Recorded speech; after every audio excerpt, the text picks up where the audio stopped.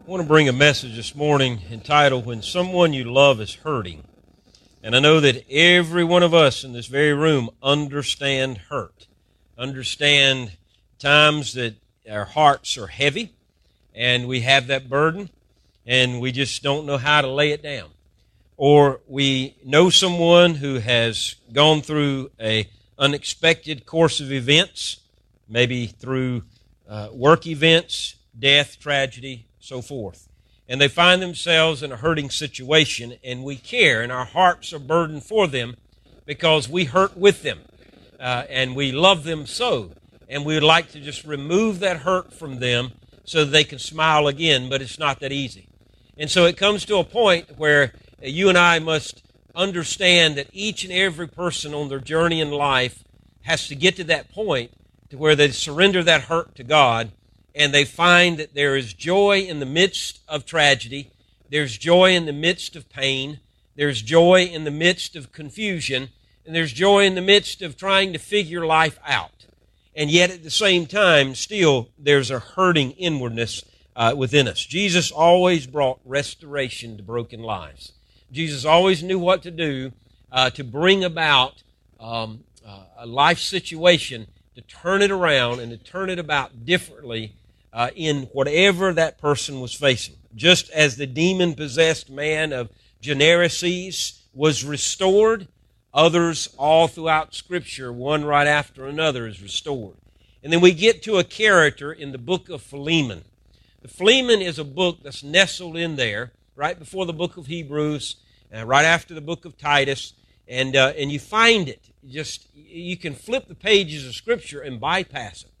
Back on March of 5th, I think, of 2018, I presented a message to you, different slant, basically on this same book.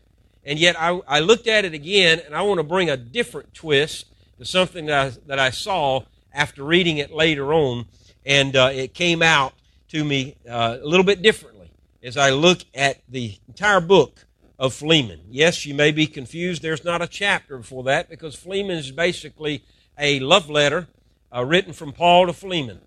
It's just like a postcard experience, just a little few notes given, and he's got a powerful message in there because there is one inside this book of Philemon, or this letter to Philemon.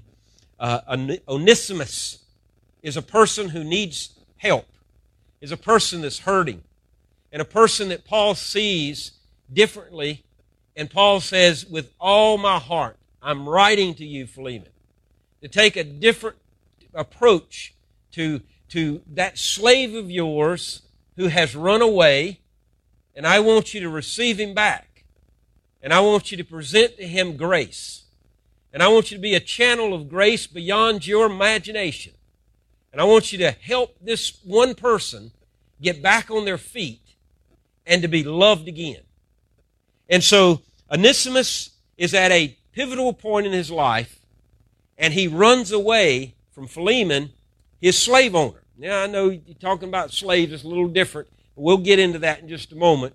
But he runs away from Philemon, his master. And he runs and he finds himself in the presence of Paul. And in being in his presence, basically what happens is Onesimus comes to know Christ. And Paul sticks his chest out and he says, I got your back, buddy. And I see that you're a new person. And you're a dynamically changed individual.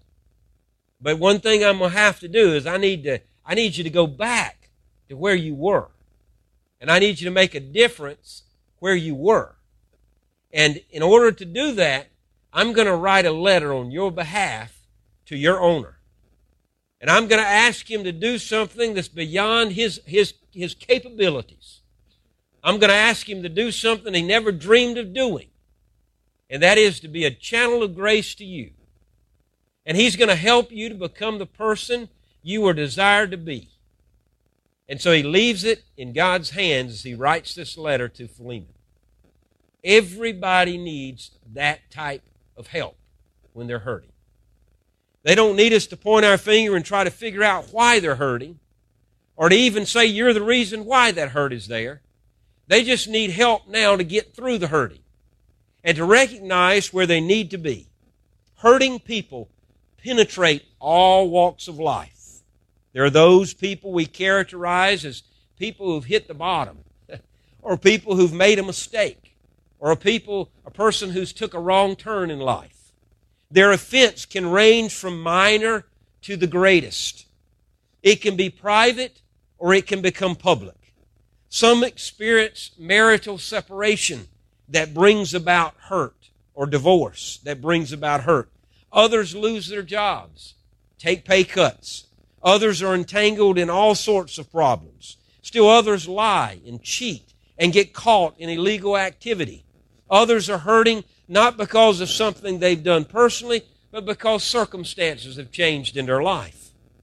And yet a company merger takes over and you're out of that merger. Or a church split happens and you're confused. Still others are hurt because they become entangled in the wrong sort of situations in life and through acquaintances. So I ask you this question, and I'm sure you could say, yes, you do. Do you know any hurting people? We all do. In fact, we could even change that question. Are you hurting today? Is there something happening in your life that you're hurting today?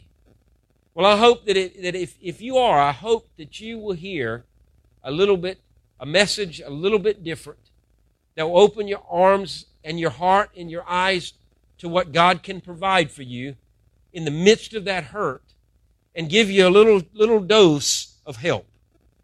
It could be hurting spouses, it could be children, it could be grandchildren, it could be neighbors, it could be friends, it could be ministers, it could be leaders. No one everyone is susceptible to hurt. No one is exempt.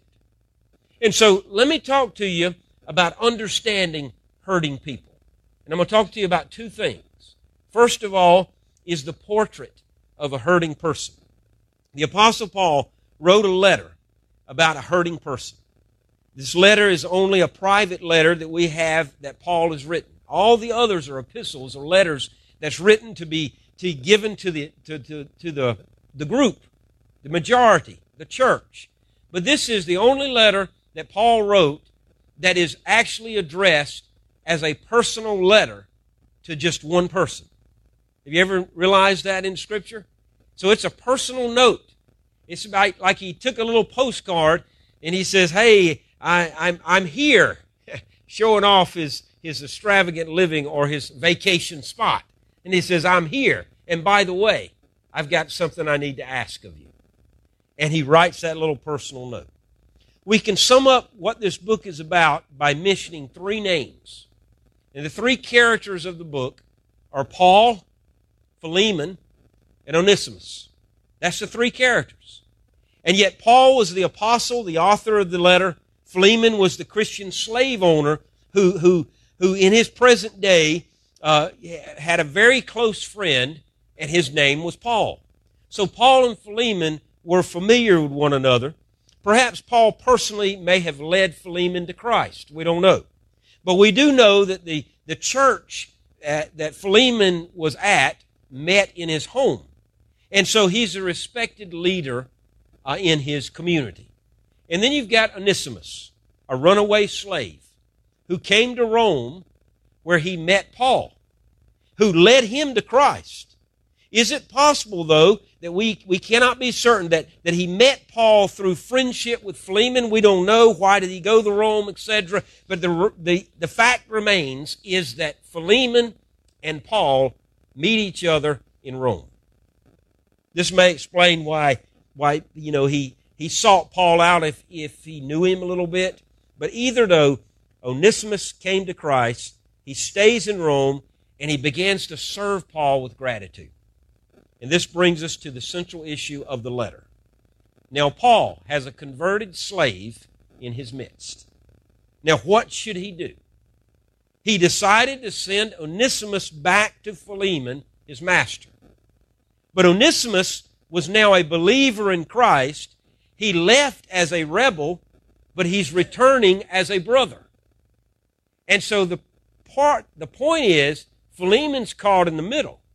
What is he going to do with this runaway, deserting slave of his. Well, before we continue, we need to know something about slavery in the first century. Although slavery was occasionally practiced in Israel, it was not widespread. It was not the common practice among the Israelites. But it was a common practice among the Romans. In fact, the Romans established Rome because of slaves. It's not uncommon for one person to govern 10,000 slaves in Rome. In fact, there was more slaves in population in Rome than it actually was citizens of Rome during that time. So it wasn't a common practice in Israel, but it was allowed. And it was under Levitical law, how you treat your slaves and etc. So, yet Paul sends Onesimus back to Philemon. Why is this? The central question of that book is, how could he do that? Didn't Paul know that slavery was wrong in the eyes of God? And if he knew that, why would he say and send Onesimus back? These are the questions that troubles many people in trying to interpret some of those things. But you've got to look beyond that and look to the intent of the letter and what God's message is from Paul to Philemon and about Onesimus, and then how does that message, that's inspired word in printed form, is applicable to your life and mine. What can we learn in this letter that will help us to be a better person for the Lord God in our daily life? So we understand this portrait of a hurting person. Here is Onesimus, not knowing what to do in life. Here is a man who's got to reconcile his past and go back and face the repercussions. Here's a man who has to stand before his owner and admit wrong. Or is this a man who keeps on running and he lives free in Christ? And so here is the portrait of a hurting person. A person that needs to go back to restoration, freedom, and find freedom in the midst of that restoration in all that he says and does. All right, the second thing in understanding a hurting person is the practice of healing. And this is where it gets good. This is where the meat comes off the bone, and this is where you and I take off our gloves and we roll up our sleeves and we get dirty with the person who's hurting. This is where it becomes real. This is where we flesh out the Christ in everyday life. This is where we become the Paul to Onesimus, and we become the Philemon to Onesimus. This is where we also begin to love in the midst of hurting. And so how do you and I love the hurting? A very practical question, isn't it? How do you and I love the hurting? This is the application. This is how we are to do that in the midst of the person who is hurting. The first and immediate action that's needed for you and I is, first of all, to be a friend. To be a friend. You say, well, that's nothing profound. We understand that. Yep, I understand that as well. But being a friend is not just a person who picks up the phone and says, hey, I love you and I'm praying for you. Call me if you need me. A friend is one who says, if I have to pack my bags at my house and move in with you and travel with you for the next 20 years so that you can understand that you are loved by God, then I want to be that friend. Now that's difficult, isn't it?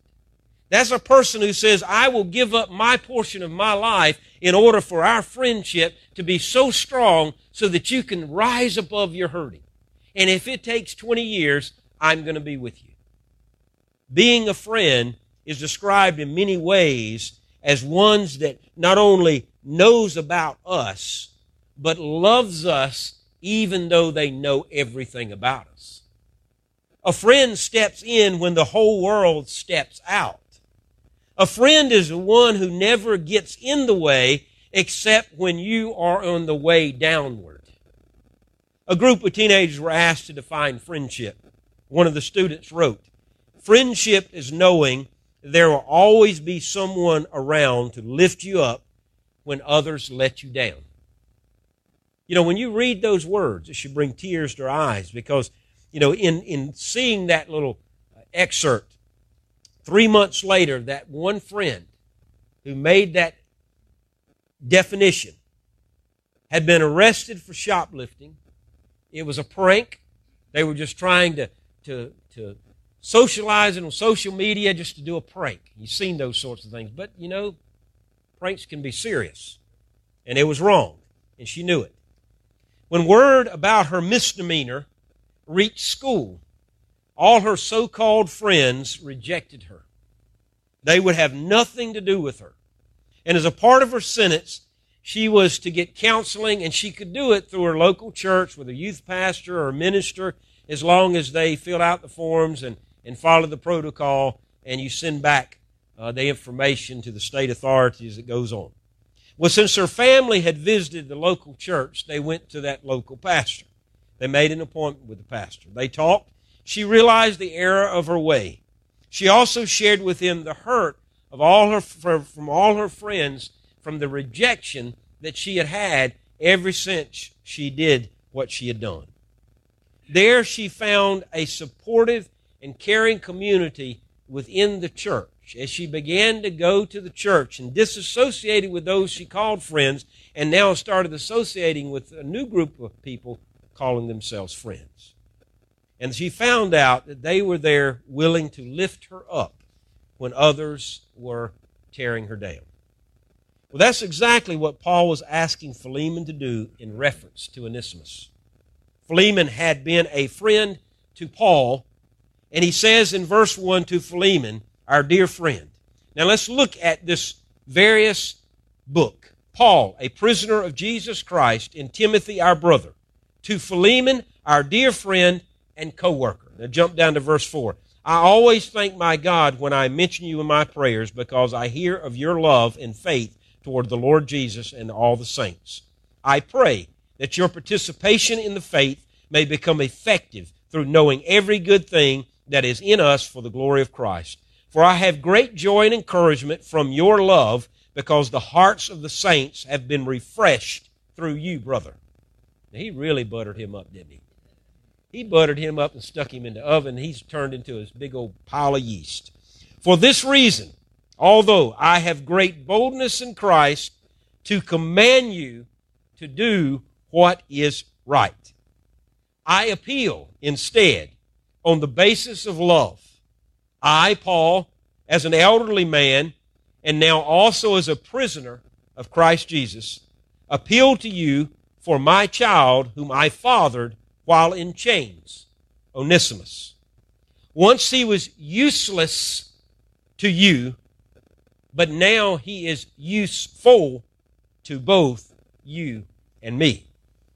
I am sending him, a part of myself, back to you. I want you to keep him with me. I wanted to keep him with me so that in my imprisonment for the gospel he might serve me in your place. But I didn't want to do anything without your consent, so that your good deed might not be out of obligation, but of your own free will. For perhaps this is why he was separated from you for a brief time, so that you might get him back permanently, no longer as a slave, but more than a slave, as a dearly loved brother. This is especially so to me, but even more to you, both in flesh and in the Lord. So if you consider me a partner, accept him as you would me. Now, he changed the course of that letter, didn't he? He says, Philemon, you're a great guy. You've done great work. You've got a great reputation. You're respected, you're admired, and you're serving God, and you're riding it high. If you're on top of a wave, you're on an eternal wave, and it's not going to end. You are doing a wonderful thing. He says, but I do have to ask you to do one thing difficult. I know that you're mad at one guy who left you. I know that you're probably a little bit upset that you were deserted. I'm sure you feel shafted that he has deserted you, and I've got him with me. His name is Onesimus. But I'm going to tell you something, Philemon. Something's happened to him while being in Rome that's changed his life. He's given his heart to Christ, and he is a new man. He is now a missionary on fire, and if you think your wave is high, he's riding it higher. And I love him dearly, and he served me well. And so, because I know you, Philemon, and you're so well respected and you love the Lord with all your heart, I'm going to ask you to do something beyond your imagination. I'm going to ask you to forgive him. I'm going to ask you to receive him. And I'm going to ask you to restore him. Because this Onesimus guy here has been hurting ever since he left you. God's met him right where he's hurt, and he's provided healing. And now I know you might be hurting as well, a little confused and maybe a little mad, but I'm going to ask you to forego all that emotion and be the Christ to Onesimus and receive him back.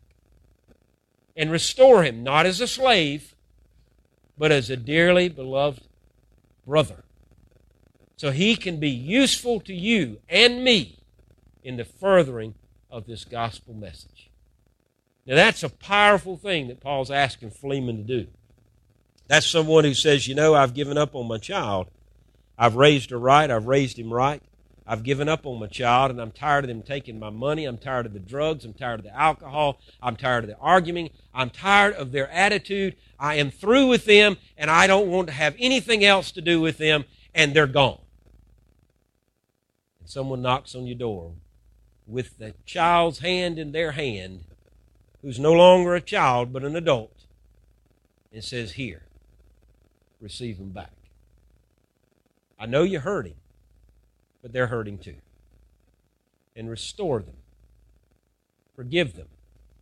And help them in the process of their hurt to rise above it. That's being a friend. That's tough work. That's rolling up the sleeves and never wanting to roll them back down again. That's getting dirty. That's getting in the trenches. That's getting right there, right with someone right where they're at.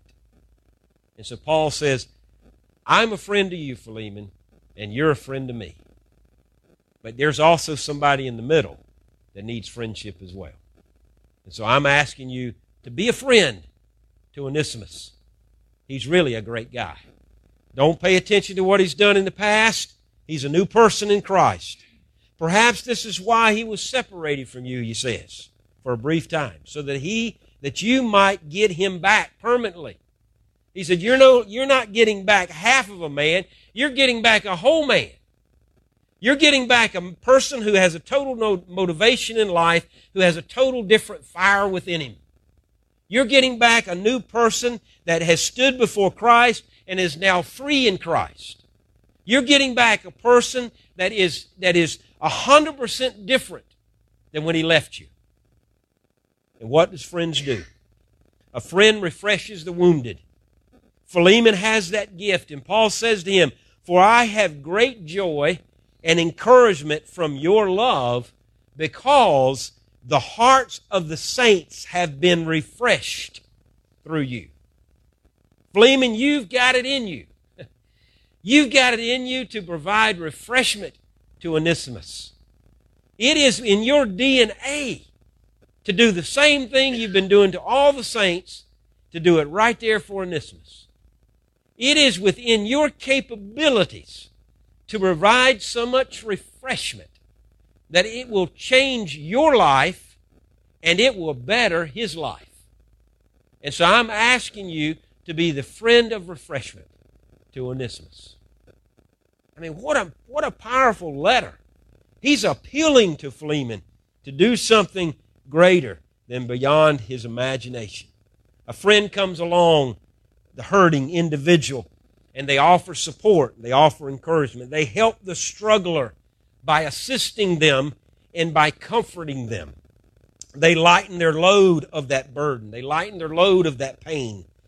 They bring refreshment like the ice-cold glass of water on a scorching hot day.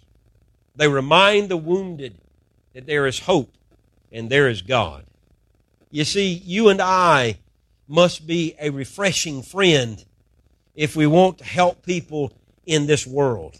So you and I need to be a friend, but there's also another aspect of how you and I can love the hurting, is the hardest part of all.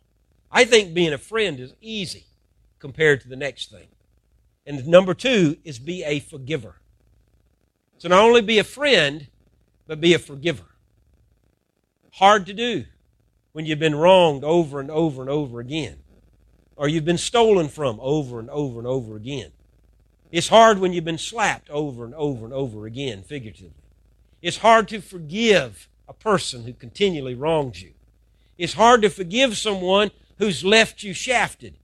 It's hard to forgive someone who's deserted you. It's hard to forgive someone who's no longer considered a person you can count on. And Paul says to Philemon, I know you've been deserted. I know you're mad. I know you don't have trust in him anymore. And I know you don't see him like I see him. But I'm asking you to forgive him, to refresh him and to restore him. Not as a slave, but as a dearly beloved brother. To be a friend and to be a forgiver. So how you and I can help someone who's hurting, we can also be the extension of forgiveness. Jonah, the one who disobeyed God, he lit out on his own course, was given another chance. Peter, the one who denied Jesus, was later reinstated for service for the master's business. It was Paul, the one who attacked and persecuted the Christian community, was granted a new lease on life after his claim of Christ, and Christ changed his life. Now, Paul was asking Philemon to grant Onesimus a second chance. I'm sending him, he says, as a part of myself back to you. Accept him as you would me, Philemon. I mean, that's where it's getting right there, where Philemon is having to swallow his pride and take the hit and realize that he's been wronged and to take it. And to take it like a man. Realizing, yes, a mistake's a mistake, wrong is wrong. We're not condoning that behavior, but yet recognizing that he's met Christ and he's got a new lease on life and he's a new person, and so don't hold him captive to his past, but help him to launch forward to his future. And he's in your hands. He deserves a second chance, Philemon. Roy Riegels played football. I've shared this story couple of times before in the past, but he played football for the University of California. In 1929, it was the Rose Bowl. He picked up a fumble. He spun around in his excitement and then headed for the end zone. The problem was it was the opponent's end zone. He would have scored for the opponents if he had not been tackled by his own man on his own team on the 1-yard line, and the game would have been a total different outcome. This happened just before halftime. And at the intermission, the California players silently filed into the dressing room, found their places and sitting on the benches, and except for Roy. Roy kind of moved himself from the team. He wrapped a blanket around his head, sagging all the way to the floor, put his face down, hands in his face, and he's crying. Coaches generally have a lot to say during intermission, especially about mistakes made so that they can improve them and be a better team in the second half. Finally, the timekeeper comes in and announces 3 minutes to the beginning of the half, so the team has to rustle themselves up, get back out there, go through their little bit of a drill to get ready for the start of the second half. Coach Price looked at his team and glanced over at Riegels, and he said, men, the same team that played the first half and started the first half is the same team that's going to play and start the second half. And quickly the doors opened, all of them piled out except for Riegels. He didn't budge. The coach looked back and called him again. Riegels still didn't move. Coach Price walked slowly over to his corner, looked down and softly said to Roy, Roy, didn't you hear me?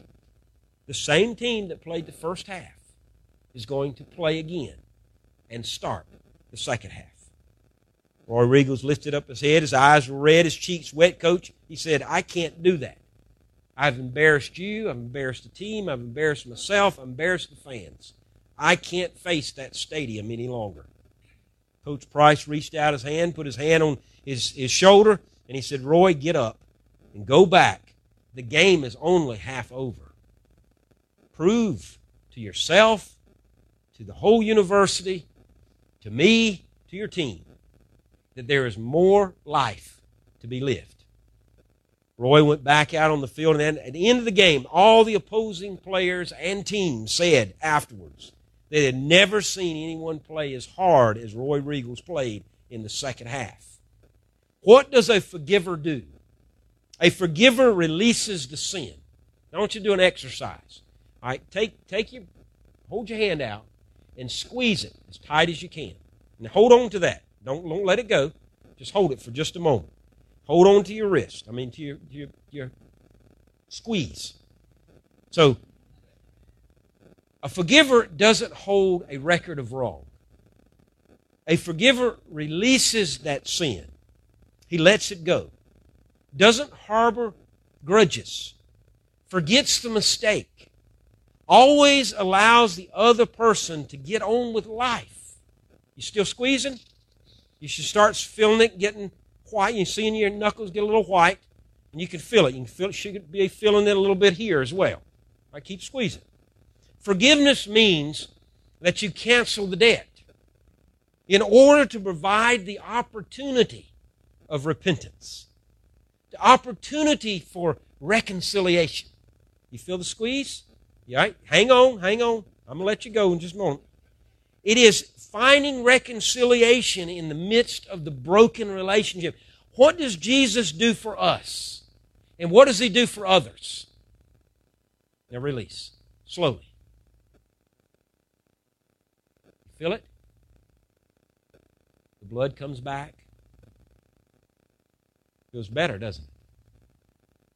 You see, this is what a hurting person does. They're like this. They're so bound up that they don't know how to find release. But when a friend comes into their life and they become a forgiver, they help them to find release very slowly. And life comes back 1 second at a time. You see, how do I help and love a hurting person? We forgive them. As hard as it is, and we restore them. And we help them to find reconciliation and have opportunity of repentance. And it's exactly what Jesus does for every person. Being a friend sustains the hurting one in that present. Being a forgiver wipes the slate clean of the past. But now the question is, what about the future? To love the hurting person, number 3 and last, we must also be a future giver. Not only a friend, not only a forgiver, but a future giver. Krista, a high school teacher that was killed in the Challenger explosion, had adopted as her motto, I touch the future, I teach. That statement is true of every teacher, whether it be in a structured classroom or not. That maxim also fits those people who want to bring health to wounded hearts. We touch their future by giving them a hope for tomorrow. We restore their dignity by acknowledging their importance. Onesimus was a runaway slave owned by Philemon who came to the company of Paul and as a result was converted to Christ. Now Paul sent Onesimus back to Philemon, appealing for his acceptance and his forgiveness of Onesimus so that Onesimus' future was in Philemon's hands, and Philemon had to make a choice. Am I going to help him be launched forward in his future, or am I going to suppress him? By law, he could have had him executed. As a believer, he could restore him in an exalted place of brotherhood. What would Philemon do? It's interesting to note that the name Onesimus means useful. Paul played on his name by saying inside that letter, once he was useless to me, he is now useful to both you and me. Paul knew that Onesimus had a great future. But that future was dependent upon Philemon's actions. Man, what responsibility Philemon had right there in his midst to make a decision. Am I going to ruin his future, or am I going to help him in his future? It all depended now on Philemon. Onesimus was clean. Onesimus found help. Onesimus was back on the right page again, and the right track. Onesimus was enjoying his ride, and he was a new believer, and he was all okay. And now he needed someone else to come alongside him to believe in him, to help him launch himself forward to a greater future. So what did Philemon do? Unfortunately, we don't have a letter back from Philemon to Paul. So we have to presuppose some things as to what happened to Onesimus. In order to do that, you got to go back to the history writers. And in the history writers, later on, 50 years later, in writings, we find that there was some history recorded, and it's very interesting what happened to Onesimus. A church father by the name of Onesius, writing 50 years later a letter to the Ephesian church, addressed a wonderful minister, their bishop. And guess what his name was? Onesimus. And in this letter, he referred to Onesimus as the one who formerly was useless to you, but now has become useful in the ministry. He used the very same Greek word that appears in verse 11 that Paul uses here to Philemon. So what does a future giver do? A future giver restores one's spirit. And Paul wrote to the Galatians, brothers, if someone is caught in any wrongdoing, you who are spiritual should restore such a person with a gentle spirit, watching out for yourselves so that you won't be tempted also to do as they did. The word restore was used to describe the mending of a fisherman's net in order to be used for the next day. It communicates the idea of putting people back in workable, useful position. It reminds people how valuable they are to God and to society. So to be a future giver, that means we begin the hard work of mending the net of their life. And that future giver, it might take a day, it may take a year, it may take 20 years, but we're on course to mend the net and to help that be used in service. And so being a future giver says, I want to restore that person to the greatest of health that I can be responsible for in my life, so that I can not be one who held them back, but one who gave them a future. Jesus restored the woman at the well. We talked about it in Sunday school this morning. A woman that was caught in adultery, and Jesus restored her. The woman with the withered hand, the demon-possessed man, Jesus restored those who believed. Restoring the spirit of an individual can do marvelous things for the future. It not only does great things for them, but it does great things for you and me.